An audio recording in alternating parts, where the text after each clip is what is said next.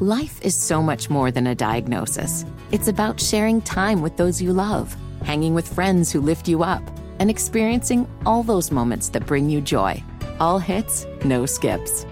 Learn more about Kisqali Ribociclib 200 milligrams at KISQALI.com and talk to your doctor to see if Kisqali is right for you. So long live singing to the oldies, jamming out to something new, and everything in between. Monday, it's a new episode of All Rise, the legal drama where one judge is shaking up the system. When I take the bench, I'm taking a vow to fight for justice. One case at a time. Your Honor. We're going to trial. Simone Missick is Judge Lola Carmichael. Up on that bench. Everything is different. A new episode of All Rise. Freedom is at stake. It's important. Followed by a new episode of Bull. Monday at 9/8 Central on CBS.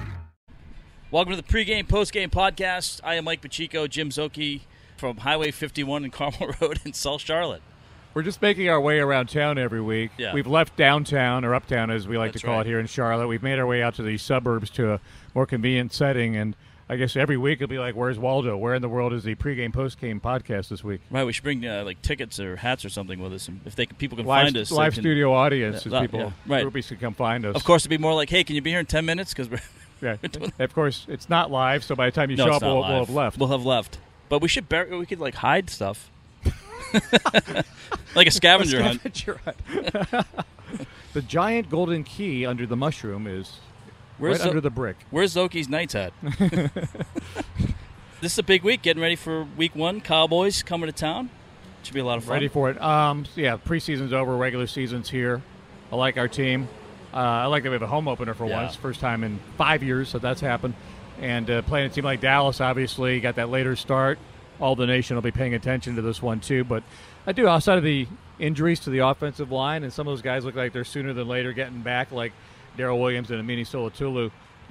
Mike, I like where this team is shaping up, and they need to be good. I mean, this division, as we talked about past weeks, with Atlanta and New Orleans, they're not getting any worse going in, so it's going to be tough this year. And you know what's interesting? You know, looking at I know like CBS Sports, Sports Illustrated. I think there was one USA Today.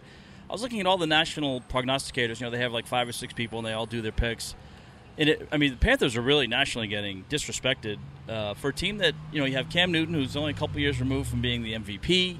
Mm-hmm. He's healthy this year, so and to me, this team looks more like going into the 2015 season than anything else. But if you look at these national projections, Panthers are picked third in the division, and barely anybody has them as being even a wild card team. I guess I had them 7-9. Like, how do you look at this roster and look at what they did last year? And to me, it looks like an improvement over last year, and just come up with 7-9. Yeah. And again, that stuff's not worth anything. I guess it could be motivational, bulletin board material for the team. Probably not. But if I was not a Panther fan and broadcaster, if I was living in California or New York, I would look at that team and go, I don't think they're 7-9. No, I don't know where that comes from.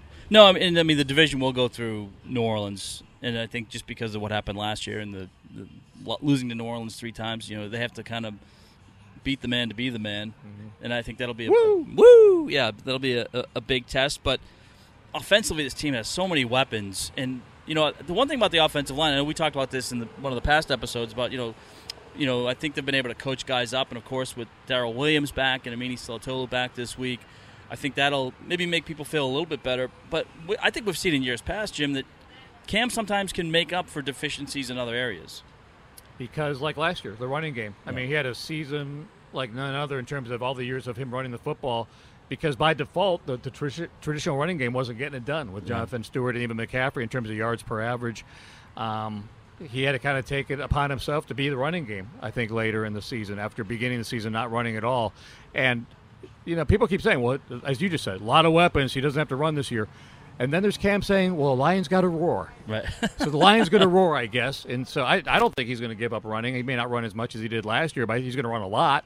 And so I think that's always going to be a big component. Why would you want to take away one of your best weapons out of the whole offense, which is him just improvising when everyone's running downfield, covering the receivers, and there's a 15-yard gap? Why would you not want your quarterback to take off and run? I kind of take the opposite view, Jim. I think he may run as much, maybe even more, because of all these different weapons, and I think he's going to have opportunities where he's going to be able to make decisions as to whether he wants to, if he thinks he has a 5-yard gain with a pass, but he thinks he can get 7 or 10 yards on the run, and he has a better lane, and maybe it's not as a dangerous run, I think he's going to take it. I do too. I think, to me, the biggest question mark heading into the year is, will the offensive line be okay? Right. Because they've not only had the injuries, they're going to miss on that time together, and it is a unit. It's a valuable time to have in preseason and camp, and not saying that it's going to be a season-long thing, but there might be a period of adjustment as you work guys back in. Missed plays here and there. Great news is you've got 5-time Pro Bowl Ryan Khalil, who sets all that in the middle of the offense. You got Trey Turner. Those guys have been great.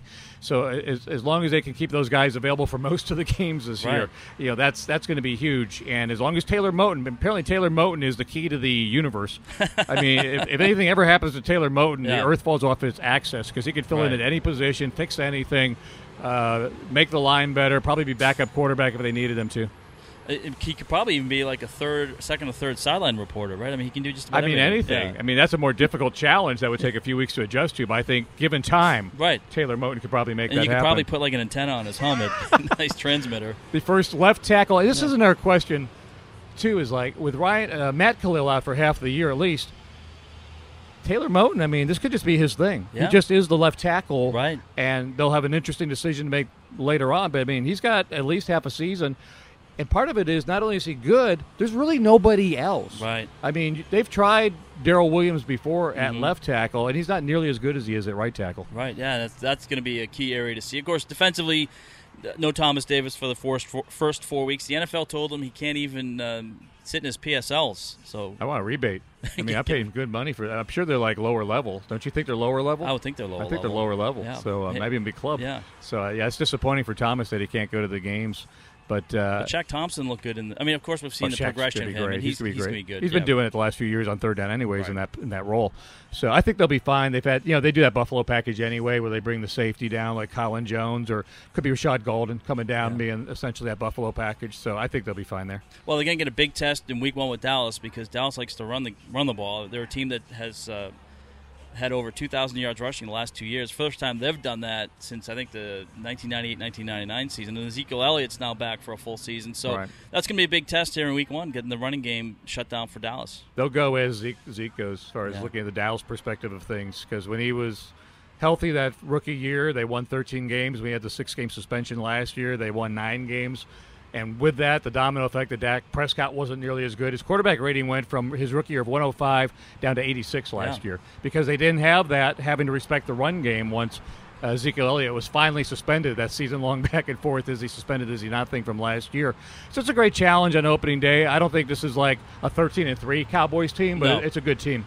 But it is an interesting situation for them, because they've had back-to-back winning seasons for the first time since 2008. We're jealous of that. I know. Well, what does that feel like? Well, and I think that may be partially the mindset of some of these national people too. The Panthers, historically have not been able to do that. Now they did have the 3-year run where they went to the playoffs 3 straight years. One of those was 7-8-1. Yeah. Well, but I'm saying the back-to-back winning still. We're still waiting on that to happen one of these years. I like it. I like the team. I think we're going to be good. I have my 4th and final fantasy football draft tonight, which is too many. And then we're doing this thing on Panthers.com, like Jordan Gross and some other folks are doing this thing where we pick 6 players every week and put that out there. So technically I have 5 teams to set every week. I'm exhausted, Mike. I mean, I need a regular season game to come. I've set 5 lineups. I've done 4 preseason games. I mean, I need regular season football to occur. Okay, I start off my fantasy football season with a 15-yard penalty. So listen to this. This is hilarious. You're going to love this. So I do a league with some guys that I used to work with when I was with the Intimidators, and, they're all over the place now. Like, one works with the Diamondbacks, another guy works in college. Some of them are like athletic trainers, literally all over the country. The only time we can do this draft is at night. And so we pushed it back because I had a Knights game. We were going to do it the last week of the season. So I said, no, let's do it on September 5th. And a couple other guys had conflicts. So I said, yeah, let's do September 5th. And because everybody works in sports, it's kind of late. It's like a 11:30 Eastern time draft. Right. So my wife went out of town yesterday, so I had to get up early, put John to school. I had another podcast to do. I had a charity, the Hospitality House, that I do some volunteer work on the board. I had a meeting for that. So I was kind of running around yesterday. I got home, we put John to bed, and I went to sit down and just lay down in bed and watch some stuff. Next thing I know, it's 6 o'clock in the morning. Totally missed my draft. To this, I haven't even checked yet. I'm too afraid to look at my draft. Did you have an hour draft then? Is there an auto draft for that? Or Yeah, no? there is an auto draft. So you've got like 8 kickers. I've got 8 kickers. I have 3 quarterbacks. You'll be all over the waiver wire today. Yeah, I think I have the. I probably have the Tampa Bay defense. So that's a party foul. And you have it's the thing. The meme, like, you have one job. You have one draft. Yep. You had one job to do. One job to do. You had one job to do. All right, you ready for our random question of the week? Yeah, let's hit that. Because it's opening day, it's going to be a random question, but I want to make it kind of a football fun thing because I think it is a good question we had at our fantasy draft last night as we were all drafting. You have to live and die with one Panther wide receiver this year. Ooh. Not a player, a wide receiver. One wide receiver. Which wide receiver is going to have the best? We'll do fantasy. Yeah. Fantasy football year out of all the Panther wide receivers, with which, counting Curtis Samuel, hopefully he's okay. We got 6 guys right now. Right. Best. All right, hang your hat on one wide receiver, and we're thinking with a fantasy angle. I think it's going to be Devin Funchess. I think to start with it might be. I can see it coming away from that, too. Yeah. I think by the end, I'm going to go DJ Moore. Yeah. By the end of the year, and going full 16 games, not just that 13-week fantasy schedule. I think by the end, I think it's going to start out maybe Funchess because he's used to that. I love Torrey Smith's potential. Torrey Smith, I'm sorry. DJ Moore's potential. Yeah. And by the way, Torrey Smith will be great. But DJ Moore's potential to really, with the run after the catch, make some big plays this year. Yeah, I was going to say my sleeper pick would be Torrey Smith because he might have a sneaky good year. Yeah. But I think Funchess, I think, he's coming off a good preseason, coming off last year. I think he's continuing to grow. I think he's going to put up some big numbers, and plus with his size, I think he might be a guy that they look at in the red zone. My sneaky guy is going to be, I think, because he could do the Ted Ginn role, especially if Samuel's out for a period of time, is going to be Bird. I think Damiere Byrd could have some sneaky totals. Remember, he had those 2 touchdowns, one with special teams, but he started really getting the flow last year, so I think it's going to be fun to watch. Well, I'm excited to see DJ Moore because they haven't had that wide receiver that has that kind of extra degree that Steve Smith had, and it's I don't know, it's some of it's mental, some of it's attitudinal, and some of it's ability, but it's all mixed in together. And I think he's going to be a guy that I think you're right. I think he has an opportunity to be a guy that down the stretch could be a guy that Cam goes to. But what's going to be interesting about all these wide receivers, and we probably could have put Greg Olsen in there. I was trying, even though he's a tight end, but I think it's more difficult to ask which receiver. I think Olsen may end up being the guy again, just because he's healthy and he's Cam's security blanket and all that place. I think the key thing to look at, and I think we know the answer to this because as much as we've been around the team this year and in years past, I don't get the sense that there's going to be a problem. Like if a guy doesn't get 3 or 4 targets a game, I don't think there's going to be that pouting. That ego. I don't think this team is going to be like that. I think this team is going to be happy. You don't see Jarius Wright just complaining to the media he only got targeted 3 times. So. I think they understand. Well, and I think also when they came in, I think they understood that this is going to be a prolific offense. It's going to be. It's built on variety. And that's going to change week to week in terms of who might be featured. And here's a plug for the post-game show, pregame, post-game podcast. Right. Marty Herney told us in week 1. It was one of those games where the starters played a lot, and there was a lot of wide receivers. Granted, it was maybe more so than a normal game because it was preseason and you're looking at different guys, but. I think there were like 13 different targets in that game. And Marty said, but that's what we want. Like, we want, a good stat sheet for us will be if there's 7 wide receiver, including Greg Olsen and the running backs. If there's 7 guys getting balls. Tackle-eligible Taylor Moton. Right, right. I forget his number off the top of my head, but it's like number 74 is eligible, right? But I think if you look at – now, Greg Olsen, you probably want to see him with 5 or 6 targets every game at least. But, I think if the catches are 2, 3, 4 a guy, but they're 6, 7, 8 deep, I think you can live with that. All right, so Mike, you got Brett for the postgame show? No, it's going to be Sharon Thorson tonight. Brett's doing NASCAR? He's got NASCAR responsibilities. Yeah, first 2 weeks. He's going to start off on the IR. All right, good deal. Well, he's going to be behind, but hopefully he'll catch up in the 3rd week. So catch Mike and Sharon on the postgame show.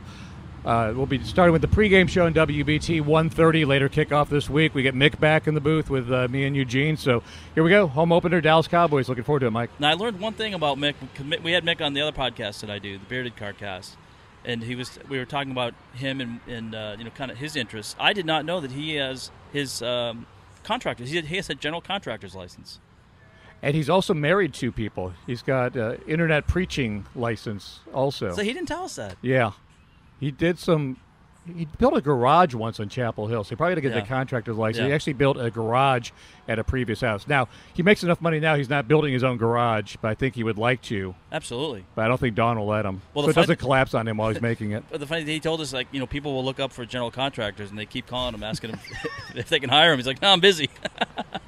Good to have side work in this business. That's right. It's always good to have a backup plan. Hey, as Mom and Dad always says, always good to have a backup plan. Exactly. All right, Mike, hopefully we're talking about 1-0 next week. Getting ready for Atlanta after this one. You got it. Thanks for listening, everybody.